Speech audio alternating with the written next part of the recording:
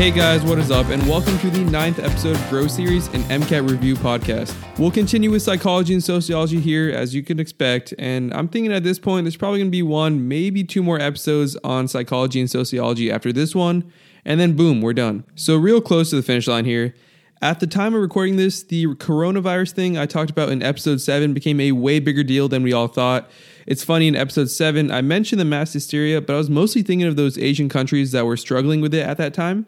But honestly, at this point, it's a worldwide phenomenon, so it's interesting to see how things kind of unravel over such a short period of time. So in this episode, I'll be talking about social behavior, things like attachment, aggression, altruism, all that stuff. Then I'll get into social interactions, and we touched on discrimination and prejudice before, but that stuff will continue now.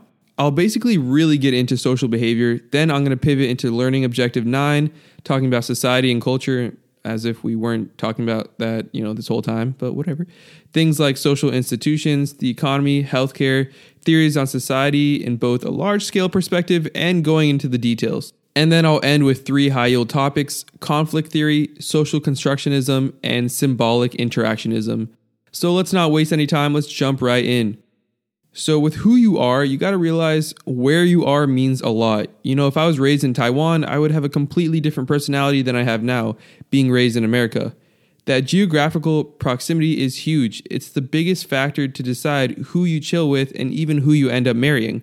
People usually don't marry outside of their general region. A word you got to know that relates to this is the mere exposure effect. When we constantly see something, we start to like it. And that happens to me with music. First listen, I'll be like, all right, this is kind of trash. But then I start listening a bit more and I'm like, dang, this is actually really good. And then I kind of get addicted to the song. Just because of that mere exposure, we're like, hey, this is pretty fire. Speaking of marriage, physical attraction is pretty huge with social behavior. There's things that are universally attractive like skin clarity, body symmetry, making a podcast about the MCAT, and good hygiene. But there's specifics for each gender. For men, it's a muscular body, strong jaw, etc. For women, it's that waist to hip ratio, high cheekbones, and more. The main thing you got to draw from this, though, is that biologically, sexual dimorphism reigns supreme. Sexual dimorphism is the differences in size and appearance between sexes. So the bigger the difference is, the more attractive it is.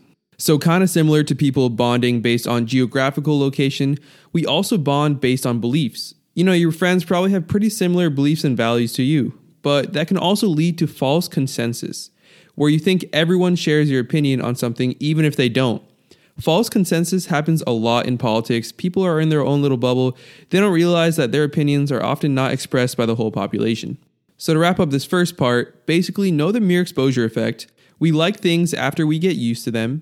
Then understand people like high sexual dimorphism. Biologically, females like males who are masculine and males like females who are feminine. And then the word false consensus is when you think everyone shares your opinion on something, even if that isn't true. All right, the next topic here is attachment.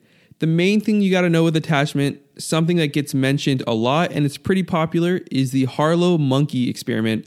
It's kind of mean, not going to lie. They basically separated newborn monkeys from their mothers at birth, and then they gave them a choice between 2 monkey-looking structures that they made. One that looked like their mom but was made of wire, and another that looked like their mom but had a nice warm cloth blanket on it. The monkeys chose that blanket mother look-alike, and then they did everything with it. They ate with their cloth mom, they slept with their cloth mom, etc. The cloth blanket mom was comfy and secure, and the baby monkeys got attached. A big thing with attachment is secure versus insecure attachment. There was a study by Mary Ainsworth where they had a baby and a mom chilling in a room, then the mom left, and after a few minutes she came back. They judged how the baby reacted. Of course, the baby's going to be sad when the mom leaves, that's just human nature, but they recorded the nature of the baby when the mom came back. They came to the conclusion that securely attached babies were happy when the mom came back, and they weren't as upset anymore, but insecurely attached babies were crying, upset, all that. This all really developed from the parenting style. If a mom is sensitive to their child, they care for it, they're responsive, then the child has that secure attachment. If they don't do those things, if they're not caring for it, if they're not as responsive, surprise, the kid has an insecure attachment. Also, a huge point here, we have 3 parenting styles, and I hate it because they really screwed everyone over by making 2 of them sound identical, but they're authoritarian, permissive, and authoritative. So obviously authoritarian and authoritative sound super similar, but they're pretty different. The way I differentiated it is, authoritarian is a bad one. So on the word authoritarian, it ends with IAN.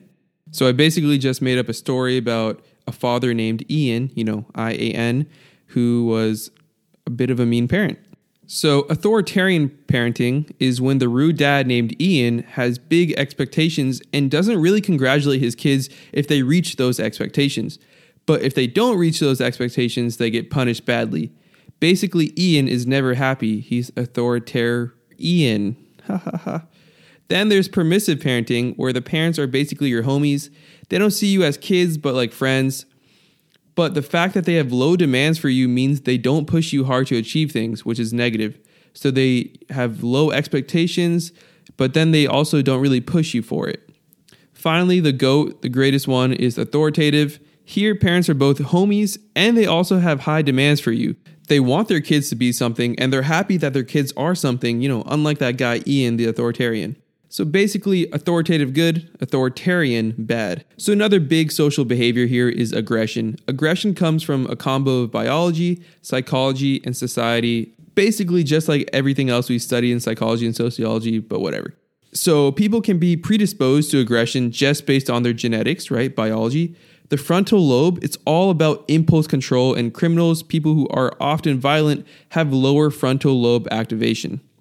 Also psychological. Now, that's biological in a way, since psychology is kind of biology, but basically you got to know two high yield principles with aggression. Number one, the frustration aggression principle, where frustration leads to anger, which leads to aggression. The name itself, frustration aggression principle, gives you 2/3 of the pathway here. Frustration to anger to aggression. Pretty simple, honestly, not too bad. Then there's reinforcement modeling. That's broad. It's not only for aggression. People use it for other things, but it's where people get more aggressive if they get positive reinforcement. So let's go to parenting for an example. Let's say there's a parent who gets frustrated when their kid has a temper tantrum and then they cave in, right? They do what the kid wants. Well, the kid knows it works, so they keep throwing temper tantrums. That's reinforcement modeling. Last one here is sociocultural. We act more aggressive in groups because, like mentioned in episode 7, de-individuation. All right, then altruism. Altruism is doing good things without the expectation of a prize or anything like that. Altruism is actually kind of a mixed thing because people think that you thinking highly of yourself after doing something good is in fact a reward itself. So therefore, true altruism doesn't exist. But you don't really need to know that for the MCAT. So whatever, let's move on. There's reasons for altruism like kin selection. We're more altruistic to people who are related to us. Then there's reciprocal altruism, which is when we're nicer if we know we're going to see that person again, which is why people let loose on their last day of school, on a job, whatever. Finally, there's cost signaling. You're signaling to other people that you give things, you're a nice person, and you're trustworthy. People trust you more if you help others. So those are 3 reasons for altruism here: kin selection, reciprocal altruism, and cost signaling. And then wrapping up social behavior, let's talk about interactions. Be warned, this section has a lot of vocab words. So social interactions are all focused on status, which is a person's social position in society. We have a lot of statuses, being a son, being a student, etc. Your status changes how people interact with you, but it's not always negative. Like your status as your dad's kid definitely makes him act differently with you than if you're a random stranger. So being a son is a status that helps you. Another example of status is friends versus professors. Friends are equal to you, but if you're interacting with a professor, you act a little different because in an academic status, they're superior to you in knowledge, education. There's also ascribed statuses, which are things you can't change and you get them from birth. They're ascribed to you. Things like being a prince of a royal family, that's something that, that gets placed on you at birth. Achieved status, on the other hand, is something you earn. And achieved status that I'm assuming everyone who's listening to this wants is the status of a doctor. It's something you worked for, something you earn, but it affects how people talk to you. And let's say you got that achieved status of a doctor and you start working at a hospital, but you start realizing all the issues that come with administration and healthcare politics, that really messes with the quality of care you planned on giving when you signed up to be a doctor. That's called role strain. So it's when you have tension within one status. And that's the important thing here. There's tension here, but it's all involved with your role as a doctor, one status. The next thing is role conflict. Conflict between two different statuses, unlike role strain. So conflict is between two or more different statuses. Role strain is like the tension within one. Role conflict is like, someone who's not only a doctor, but they also have to juggle that with being a parent, a husband or a wife, a friend, etc. Another thing here is primary and secondary groups. Like I said, decent amount of vocab here with social interactions. The primary group involves the closest members of a group to you. So most obvious example here is your family. That's an obvious primary group. Secondary groups, a little more formal. They're based on more of a short-term goal. So if I'm in a group project in my microbiome class, I maybe meet with my partners a few times a week for 1 or 2 weeks. I accomplish that task and then I'm done. Secondary groups have a limited purpose. Primary groups have a much more deeper emotional meaning. That's, not too bad. But with any group, you obviously want to make a good impression. Impression management is huge. You want people to see you a certain way, and that role may change. So if I'm talking to a teacher, how I show myself is different than if I'm talking to a friend. And that's really reflected by a thing called the dramaturgical approach. So this dramaturgical approach is made by Irving Goffman. Basically, the dramaturgical approach said people guide and control how they're seen. And, he thought people had two parts of dramaturgy to them. Dramaturgy is basically the theory of drama. So think of it as like a play. There's a front stage and a backstage, right? The front stage is what the crowd sees. It's what shows up in a social setting. The backstage is more of a private area of our lives when the play is over and you can be yourself. So my front stage with a professor might be me talking about quantum physics, but then when I'm done, I can put on some Lil Uzi and jam out as I exit his office. Front stage, backstage. All right, so on a not so smooth transition from dramaturgy, we'll move on to discrimination.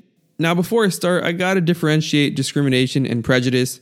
Discrimination, it's a treatment. Prejudice is an attitude. So discrimination is treating a minority differently. Prejudice is judging a group negatively and often incorrectly based on stereotypes. So discrimination will be like a law firm preferring to hire men over women, but prejudice is like the CEO of a business thinking that men are better than women. So clearly the thought process here is harmful and negative, but one is an action, discrimination, and the other is thinking, prejudice. Within discrimination, it's important to know the differentiation between individual discrimination and institutional discrimination. But that's pretty easy. One has to do with individuals discriminating and the other has to do with whole institutions discriminating. So if we go back to that example of a law firm preferring to hire men over women, what is that? Individual discrimination or institutional? It's institutional because the law firm is pushing women down in this scenario. It's the whole firm. It's an institution. Discrimination has long-term side effects, and they're also pretty important to know for the MCAT. There's 2 words you got to know: side effect discrimination and past and present discrimination. So side effect discrimination just shows how deeply entrenched discrimination can be. So let's just say there are some African Americans in a small town in Alabama, and studies show that they get arrested at an abnormally higher rate than normal, and they also get an unfair verdict that says they're guilty at an abnormally higher rate. Then maybe 5 years down the road, they move to Denver, give themselves a better life and a better job, right? They're trying to, at least. What happens then? Their criminal record plagues their resume for their whole career. The side effects of the discrimination of a judge and an officer in one town can transform into something that affects this person's whole life. So that's side effect discrimination. Past and present discrimination talks about how things done in the past, even if they've changed, have consequences for people in the present. So an example of that is like recruiting someone from a specific ethnic group to specific inferior jobs. Okay, so we discussed institutional discrimination, but what is the purpose of institutions, organizations, all that stuff? A cult and a restaurant, they're both organizations, but how do we define them as different? So organizations, they're just institutions that have a specific purpose. There's utilitarian organizations where people are paid for their work. So, that law firm I was talking about earlier, that's a utilitarian organization. Any job basically is involved with a utilitarian organization. Normative organization is when members come together for a specific goal. So religion is normative. And then there's coercive organizations. That's where members don't really have a choice about their membership. So this is where the cults come in. Cults are a coercive organization. So I talked about Lil Uzi earlier. On that similar topic is Heaven's Gate. That's a cult. Google it if you want. Pretty crazy story. That's a coercive organization. So organizations, they achieve maximum efficiency through bureaucracy. So bureaucratization is where organizations basically gradually become more governed by laws and policy. So with bureaucracies, Max Weber thought no matter what the goal of the organization is, there's 5 main characteristics needed. Number 1 is division of labor. 2 is hierarchy of organization. 3 is written rules and regulations. 4 is impersonality, and 5 is employment based on qualifications. To remember that Weber's theory of bureaucracy has 5 characteristics, just think of Weber's name. Weber has 5 letters, so there's 5 characteristics of bureaucracies. So with division of labor, you train people to do specific tasks. The good thing is increased efficiency, but the bad thing is you isolate the workers and can have a risk of over-specializing them, so much so that they can't really focus on the overall picture. Of course, it depends organization to organization. For example, for a big corporation, they're obviously going to separate the advertising people from the graphic designers. It just doesn't make sense to teach people both. The next thing is hierarchy of organization. Having authority at each point is important. You can clarify who's in control, but a con is that you deprive people of that autonomy.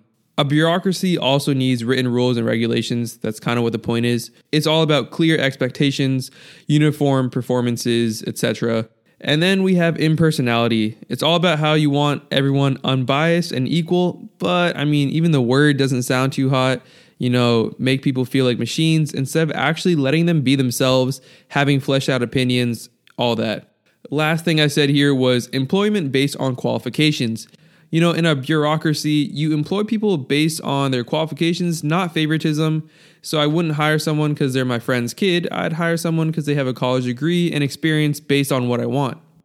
On a similar note, there's a term called McDonaldization, where businesses just try to adopt fast food habits, which really just means efficiency, predictability, and control in everything.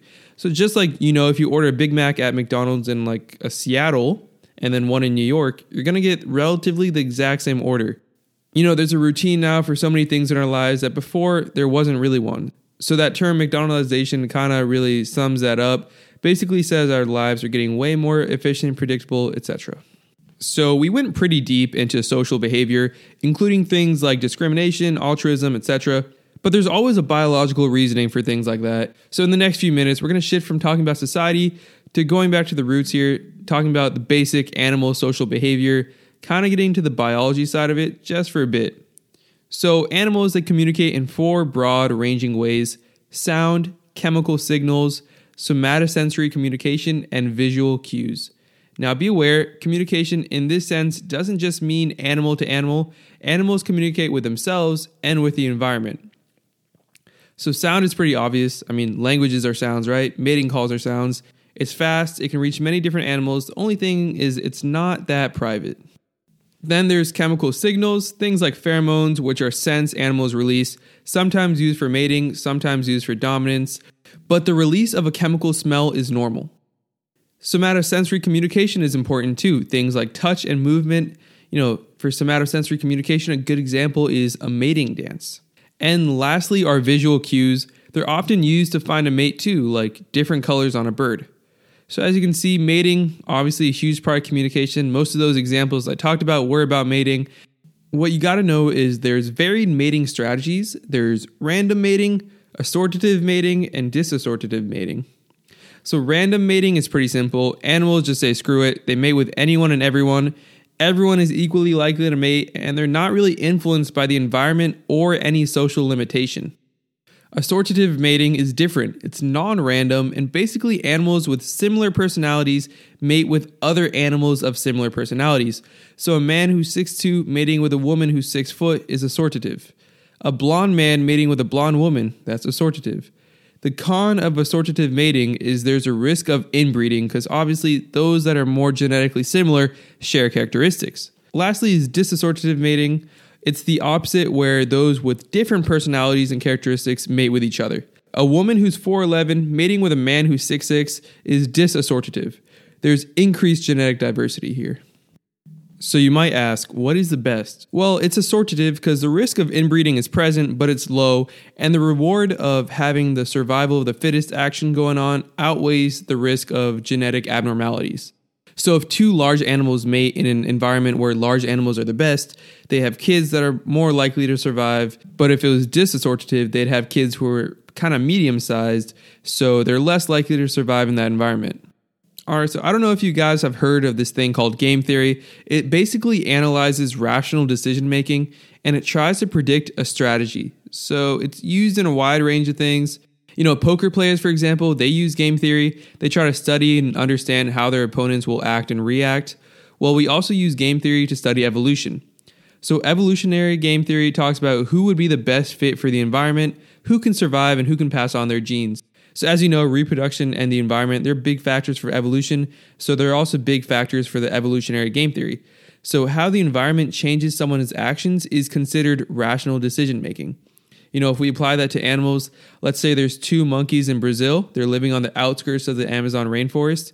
One is named Ben, the other is named Dover. So we got Ben and Dover here, otherwise known as Ben Dover. They interpret that humans are coming in and destroying their environment that they live in. Ben decides he'd rather go deeper in the rainforest, find a better environment, but Dover, Dover's lazy. He says, screw it, I'll just mate here.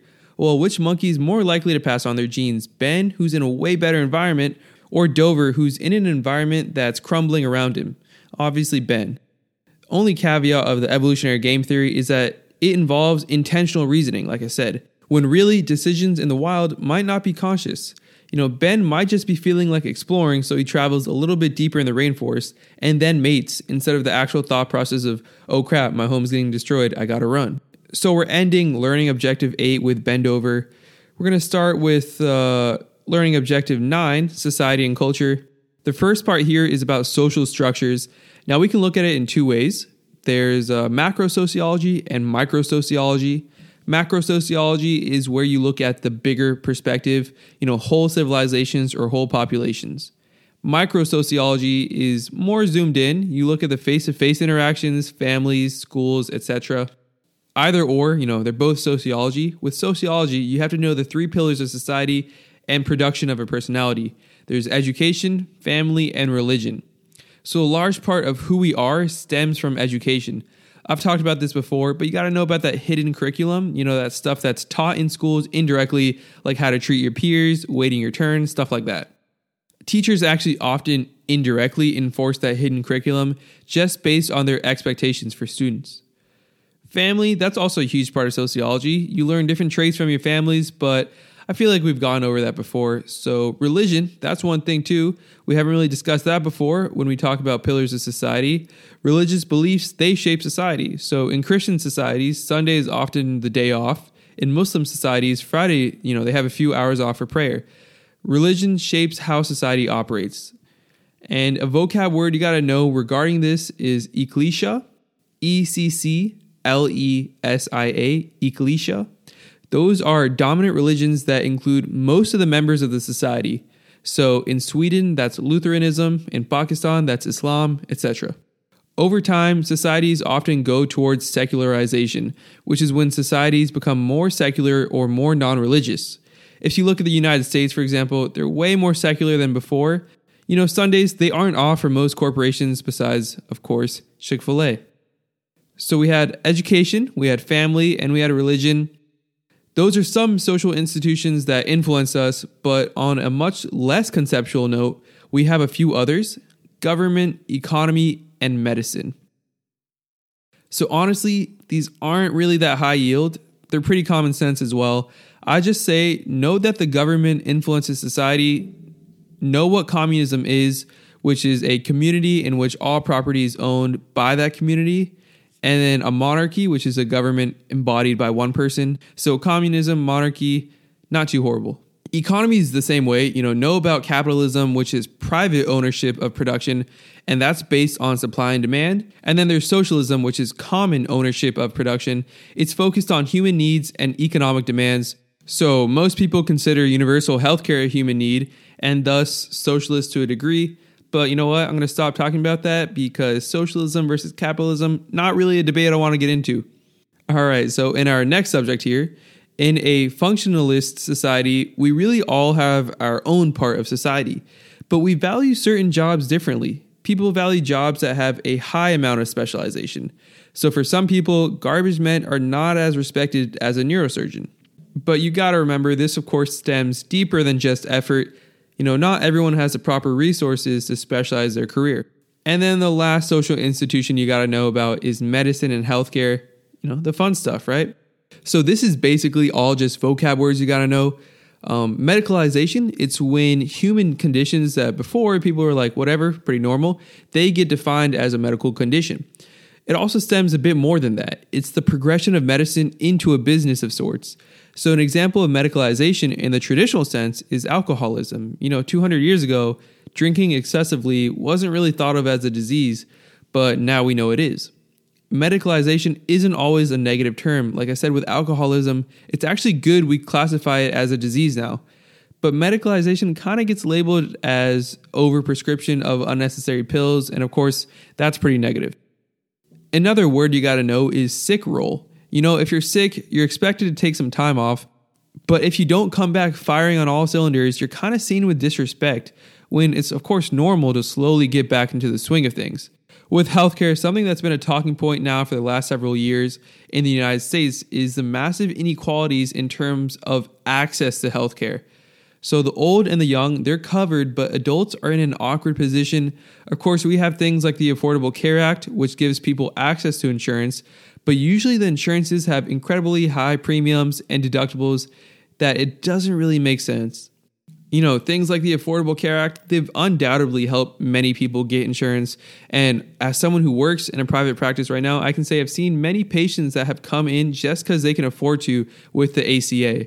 But for some people, saying they have access to insurance with the Affordable Care Act is like saying they have access to a Ferrari just because they can walk into the Ferrari showroom. So ACA, that's a topic you got to know even in the psychology part. But moving on from that, let's talk about social epidemiology. That's looking at health disparities through things like race, gender, income distribution, and more. Remember when we talked about macro sociology?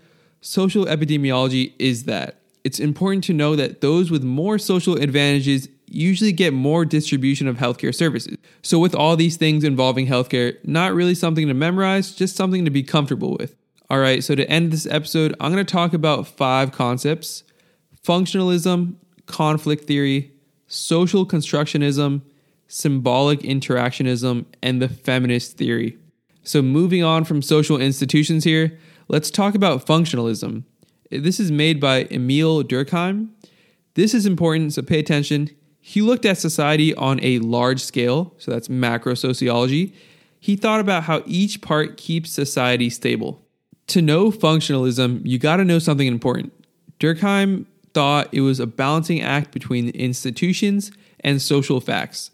So institutions and social facts, they're balancing here. We know what institutions are, basically structures that meet the needs of society, things like education systems, financial institutions, etc. Also actually includes things like marriage as well. So institutions, they're structures that meet the needs of society. Social facts, they're something that's hard to understand, but just look at the name. It's a fact of social life. Not a fact of your life, not a fact of my life, society's life. A good example of a social fact is social change, which is the progression of change that leads to, women getting voting rights, LGBT communities being allowed to get married, stuff like that. It's a collective movement that doesn't depend on one person or another. It depends on society. Another big example is language. It's a collective production that'll be there after we die because it's ingrained in society. So Durkheim, he thought a society was dependent on the structures that made it, just like a cell is dependent on the organelles inside of it. There are manifest functions, like when a business provides a service. McDonald's giving me a burger, that's a manifest function. But also there are latent functions, which aren't really intended. Schools exposing students to new activities outside of school is an example of that. With functionalism, just know Durkheim really tried to push the idea that, institutions are a ship, society is the sea. Everyone adjusts and changes to keep the function, but it also works the opposite way. Institutions calm society and allow the flow that makes society successful and functional. So society needs institutions, institutions need society. So when I talked about functionalism here, I said it was a large scale perspective. I said it looked at all the structures in society and how they have to adapt to the tides of change, but also how social institutions, those are pretty important to society itself. Yeah, so functionalism, it's macro sociology, but symbolic interactionism, that's a smaller scale view. Symbolic interactionism, it focuses on the small interaction between individuals in a society. And this concept thinks society is just a buildup of all those little small interactions. It was made by George Herbert Mead, who we talked about in the last episode because he made social behaviorism. Mead made the idea, but he never published it, so his student Herbert Bloomer recycled it and he released it. So symbolic interactionism and social behaviorism, they're pretty linked here. So to get a better understanding of symbolic interactionism, let me just clear up social behaviorism a bit. So just as a reminder, social behaviorism is when people make their self-images through interactions with other people. So Mead thought Freud was tripping. Freud thought personality was all about those biological drives. Mead was like, nah, bro, you got it all wrong. It's made only through social experiences. So he swung the pendulum the complete other way. Mead said the use of symbols like language and numbers was what we use to convey meaning. And you can kind of see the link happening here between social behaviorism and symbolic interactionism. You know, symbols, symbolic interactionism. So social behaviorism, it was all about empathy. Mead thought that social experiences really depend on us taking the role of others, seeing how others would react to things, all that stuff. That kind of led to his concepts of I and me, which we talked about last episode too. But basically, I is the objective one, you know, it initiates everything, and me is the self that changes depending on how people respond. So if I open the door for someone, the I is what opens the door for them.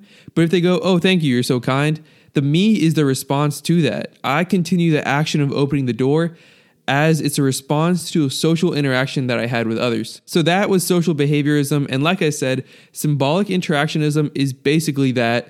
We get our meanings of things from others, and everyone has different views on things based on where they get that meaning from. So if I said I liked reading books, a symbolic interactionist would say, I liked reading because past experiences tied with reading. Like maybe I went to the library with my family every weekend when I was a kid or something, you know, but maybe a kid who hates reading now was that way because he got bullied for reading when he was a kid. So social interactions develop our meanings of things. All right, so functionalism was made by Durkheim. Symbolic interactionism was made by Mead. But a big one we got to talk about here is conflict theory, made by Karl Marx, pretty popular guy. Conflict theory focuses on the inequalities of different groups in society. So with conflict theory, they think that there's a gradual progression, you know, from feudalism, which is about land ownership, and it was pretty common in the medieval times. Then it shifts to capitalism, and then it shifts to socialism. So Marx had an idea of a thesis and an antithesis. And when they clash, a new synthesis must be formed. So for example, a thesis in the 19th century Europe was that high class ruled everything, and that was a norm. So the antithesis was that the working class demanded change. Another example is equal rights for all races or women's rights. What you have to know about conflict theory is that it explains what happens when conflicts come, and what Marx thought was that there was a gradual progression of society, you know, like I said, from feudalism to capitalism and finally socialism. So let's compare a symbolic interactionist with a conflict theorist. Imagine if there's a political protest happening. A symbolic interactionist, they would be looking at how the protesters act, how their signs and symbols convey their meaning. A conflict theorist, on the other hand, would look at the class difference between the protesters and those they're protesting against, you know, maybe developing a thesis, which is the norm at that time, and the antithesis, which the protesters are fighting for. And then there is the feminist theory. Now, this theory at surface level might sound different from the other conceptual theories we had so far. You know, functionalism, symbolic interactionism, and conflict theory. But the feminist theory, it's a conceptual theory as well. It's a macro perspective, and it's called the feminist theory because it was a perspective made from the feminism movement. Now, it's important to know that the feminist theory came from the conflict theory. So the conflict theory, like I said, it's about an antithesis happening that clashes with the thesis. And one example I mentioned was women's rights. The feminist theory decided to look at women's roles in education, family, and the workplace and say like, yo, women are facing discrimination, oppression, you know, all that. So the feminist theory had 4 types, 4 kind of subcategories. Those were gender differences, gender inequality, gender oppression, and structural oppression. So gender differences talks about the differences in gender in how we're raised. The stereotype is that women are soft and submissive and they have to stay home while the men go out to war.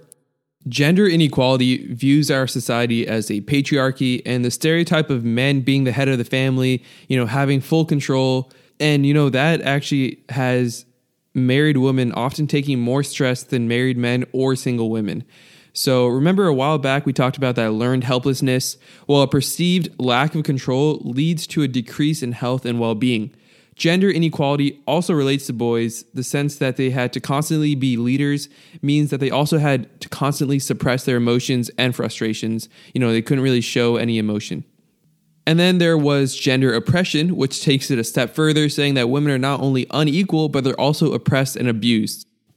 And last but not least is structural oppression. That's the 4th pillar of the feminist theory. It talks about how women's oppression and inequality is due to capitalism, patriarchy, and racism. So structural oppression is the one that's most similar to the conflict theory because it states the thesis or the norm is that women are like the working class and they're exploited, and the feminism movement kind of wanted to stop that. Now, it's important to note that the feminist theory wasn't out there saying, screw men, women are the best. It just wanted to highlight the differences in how men and women are treated by the societal norms. It's an offshoot of the conflict theory. All right, so the last big theory here, we went over functionalism, symbolic interactionism, conflict theory, and feminist theory. This last one is social constructionism. Now, the thing that sucks in psychology is how many words sound the same. Like, even myself, I got tripped up for a second because I swore we talked about social constructionism before, in the last episode, but it was, of course, social behaviorism. An important tip is whenever you get tripped up on stuff like this, just make a list and hammer those down. If I was studying for the MCAT now, which thank God I'm not, I'd definitely hammer in the differences between social constructionism, which is a theory on how society is made by the concepts us humans produce, and then social behaviorism, which, like we talked about just now, is about how the mind and body are kind of one unified piece, and social experiences our body faces shapes the personality in our mind. A good way to define social constructionism is that people make their social and cultural worlds at the same times those worlds make them. So it argues people shape their realities through social interactions. You've probably heard the word social construct before, probably, the phrase gender is a social construct, or maybe, masculinity is a social construct. Those are, some theories that match with the feminism theory that we talked about before. A social construct is something everyone in society agrees to treat a certain way, regardless of what it actually holds in value. Money is a social construct because we put value on a piece of paper depending on what numbers are on it. Society agreed to the construct that paper money meant something, so everyone just went with it. It gets even deeper here. Social constructionism at the surface says, like I said, people make their social and cultural worlds at the same time the worlds make them. But, real social constructionists get even deeper. They start asking if knowledge is even real. If it doesn't exist outside of human society, does it even exist at all? So that sounds like a total stoner thought, but so does a lot of other psychological concepts. But wait, there's more. Social constructionism also questions if our concept of ourselves even is real. Our identity is made by a reflection of the people around us. So if the people around us weren't present, who would we be? That's some pretty deep stuff, I'll be honest.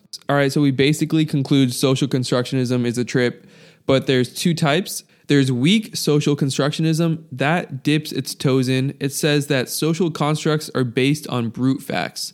So weak social constructionism admits that there are brute facts in the world. A rock is a rock. It's a real thing. It's not just a concept in our mind. Strong social constructionism commits the whole way. They say, nah, even brute facts aren't even real. Knowledge is a social construct, so everything that we say is true isn't true. It's just what we say it is. No facts exist. That's what strong social constructionism is. The main criticism for social constructionism is that it focuses on just humans and their thinking. It doesn't really consider the world around us. Like a tree is definitely a tree. It's not a figment of our imagination, All right, so to go through those big conceptual theories that I kind of ended here with, from the small scale view to the large scale views, So symbolic interactionism is a small scale view because it focuses on those day-to-day social interactions. It was made by Mead, and symbolic interactionism thinks we get the meaning of everything through interactions with other people. It's heavily tied to social behaviorism. And then we have social constructionism. It's a small scale view in a sense because it talks about shaping reality through social interaction, but it's also kind of a large scale too because lots of the concepts have that large scale perspective, like money being a social construct. Social constructionism has two trains of thought: weak social constructionism that acknowledges there's brute facts in life, and strong social constructionism, which thinks all of reality is dependent on language and social habits.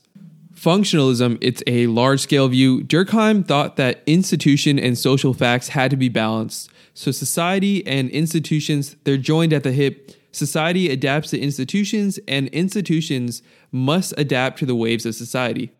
Conflict theory, it's also a large-scale view. It was all about how there's inequalities of different groups in society, and there's a gradual progression towards equality. There's a thesis, which is kind of like the norm. And so a thesis is like the rich owning everything. And then there's an antithesis, which is the desire for the working class to own more. So those clash. Conflict theory.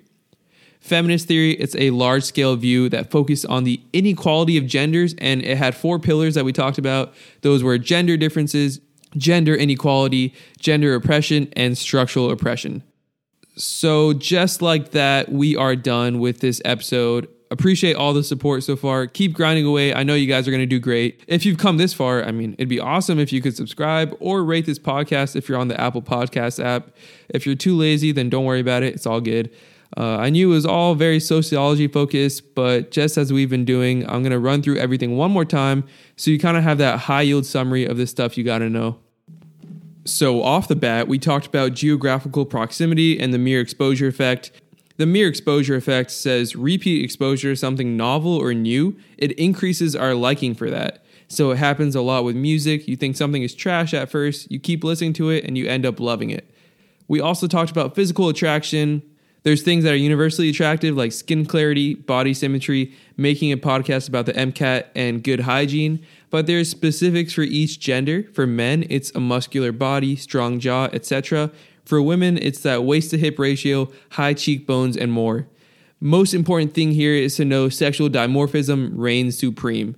So sexual dimorphism, it's the differences in size and appearance between sexes. An important study we went over was the Harlow monkey experiment.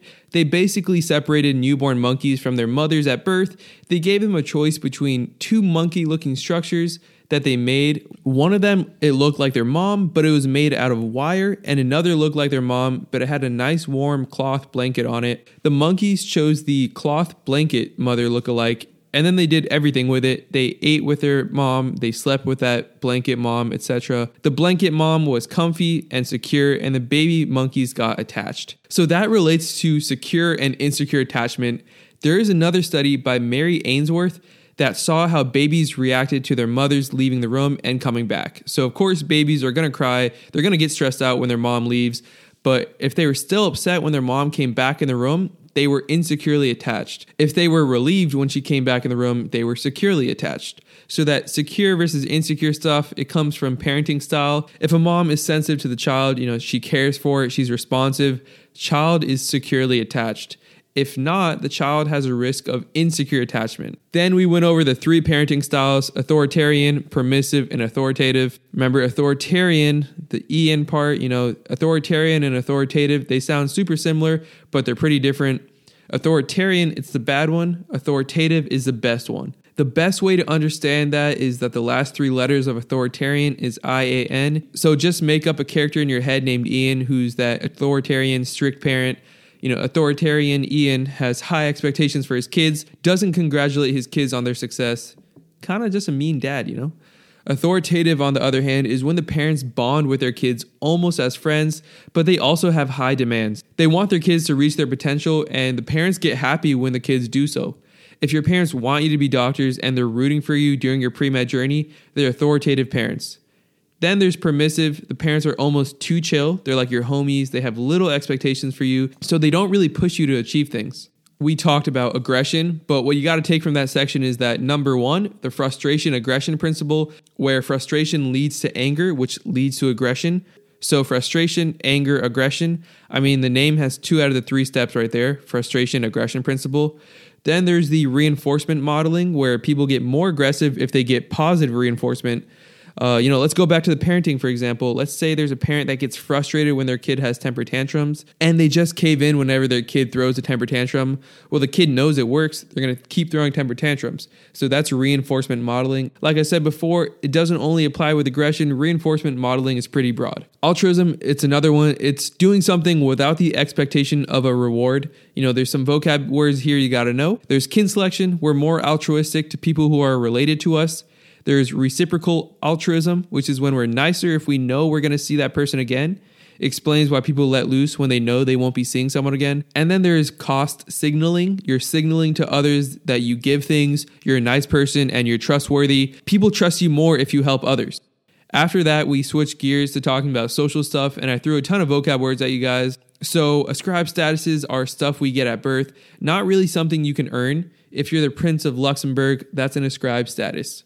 Achieve status, that's something you can earn. Getting that doctor before your name, that's a status you can earn. Role strain is when you have tension within one status. Role conflict is when you have a conflict between different statuses. That shouldn't be too hard to confuse. A conflict requires 2 parties, right? But when we talk about someone or something getting strained, it's usually an individual thing. Then we talked about the dramaturgical approach by Irving Goffman. So Irving Goffman, dramaturgical approach. Basically, the dramaturgical approach says people guide and control how they're seen. Goffman thought people had 2 parts of dramaturgy to them. Dramaturgy, it's basically the theory of drama. So think of it like a play. There's the front stage and a backstage. The front stage is what the crowd sees. It's what shows up in a social setting. The backstage is way more private. It's when the play's over and you can just be yourself. So front stage is what your teachers see. Backstage is when you're just chilling in your apartment. After that, we went over discrimination and prejudice. Discrimination is a treatment. Prejudice is an attitude. We went over side effect discrimination, which is where the effects of discrimination affect the person in other ways. And past and present discrimination, where stuff done in the past, even if it's changed, has consequences for people in the present. Then we moved on to organizations. We talked about 3 different types of organizations. There's utilitarian, normative, and coercive. Utilitarian is where people are paid for their work, so think of just a normal job. Normative organizations is when people come together and unite for a common goal or belief. So think of religion, but normative organizations are also used for prestige. So people might join a fancy country club so they can hang out with fellow wealthy people. That's a normative organization. And lastly, coercive organizations, it's where people are forced. The most obvious example is prison. We went over bureaucracies and talked about Max Weber and his 5 characteristics of it. Number 1, division of labor. 2, hierarchy of organization. 3, written rules and regulations. 4, impersonality. And 5, employment based on qualifications. To remember that Weber's theory of bureaucracy had 5 characteristics, just think of Weber's name. Weber has 5 letters, and there's 5 characteristics of bureaucracies. There was McDonaldization, which is where businesses just try their best to be efficient, monotonous, and predictable. Just like a Big Mac in San Diego is the same one as one in Miami. People want businesses where they can rely on the product being something they know. We moved on to animal communication for a few minutes. We talked about the 4 broad-ranging ways, animals communicate. There's sound, chemical signals, somatosensory communication, and visual cues. And then we also talked about how animals mate, random mating, assortative mating, and disassortative mating. Assortative mating is when an animal, let's say a dog, mates with another dog that has similar features. If they're tall, they'll mate with tall dogs. Disassortative mating is when they mate with those that have different features. Tall dogs, for example, would be mating with smaller dogs. The best here is assortative because, there might be a risk of inbreeding if they're going for other dogs that are similar in physical features, but evolutionarily, it usually just works out better. We talked about the game theory, which analyzes rational decision-making and tries to predict it. While we focus on the game theory being applied to evolution, evolutionary game theory talks about who would be the best fit for the environment, who could survive and pass on their genes. Reproduction and the environment are the biggest factors for the evolutionary game theory. How the environment changes someone's actions is considered rational decision-making. We use the iconic example of the two homies, Ben and Dover, aka Ben Dover. Let's say there's two monkeys in Brazil that are living on the outskirts of the Amazon rainforest. One was named Ben, other was named Dover. They interpret that humans are coming in, destroying the environment they lived in, and Ben was like, you know what, let me go deeper in the rainforest, I'll find a better mate there. But Dover was lazy, he said, screw it, I'll just chill out here on the outskirts of the Amazon rainforest, get my whole home destroyed by deforestation, and he tries to find a mate there.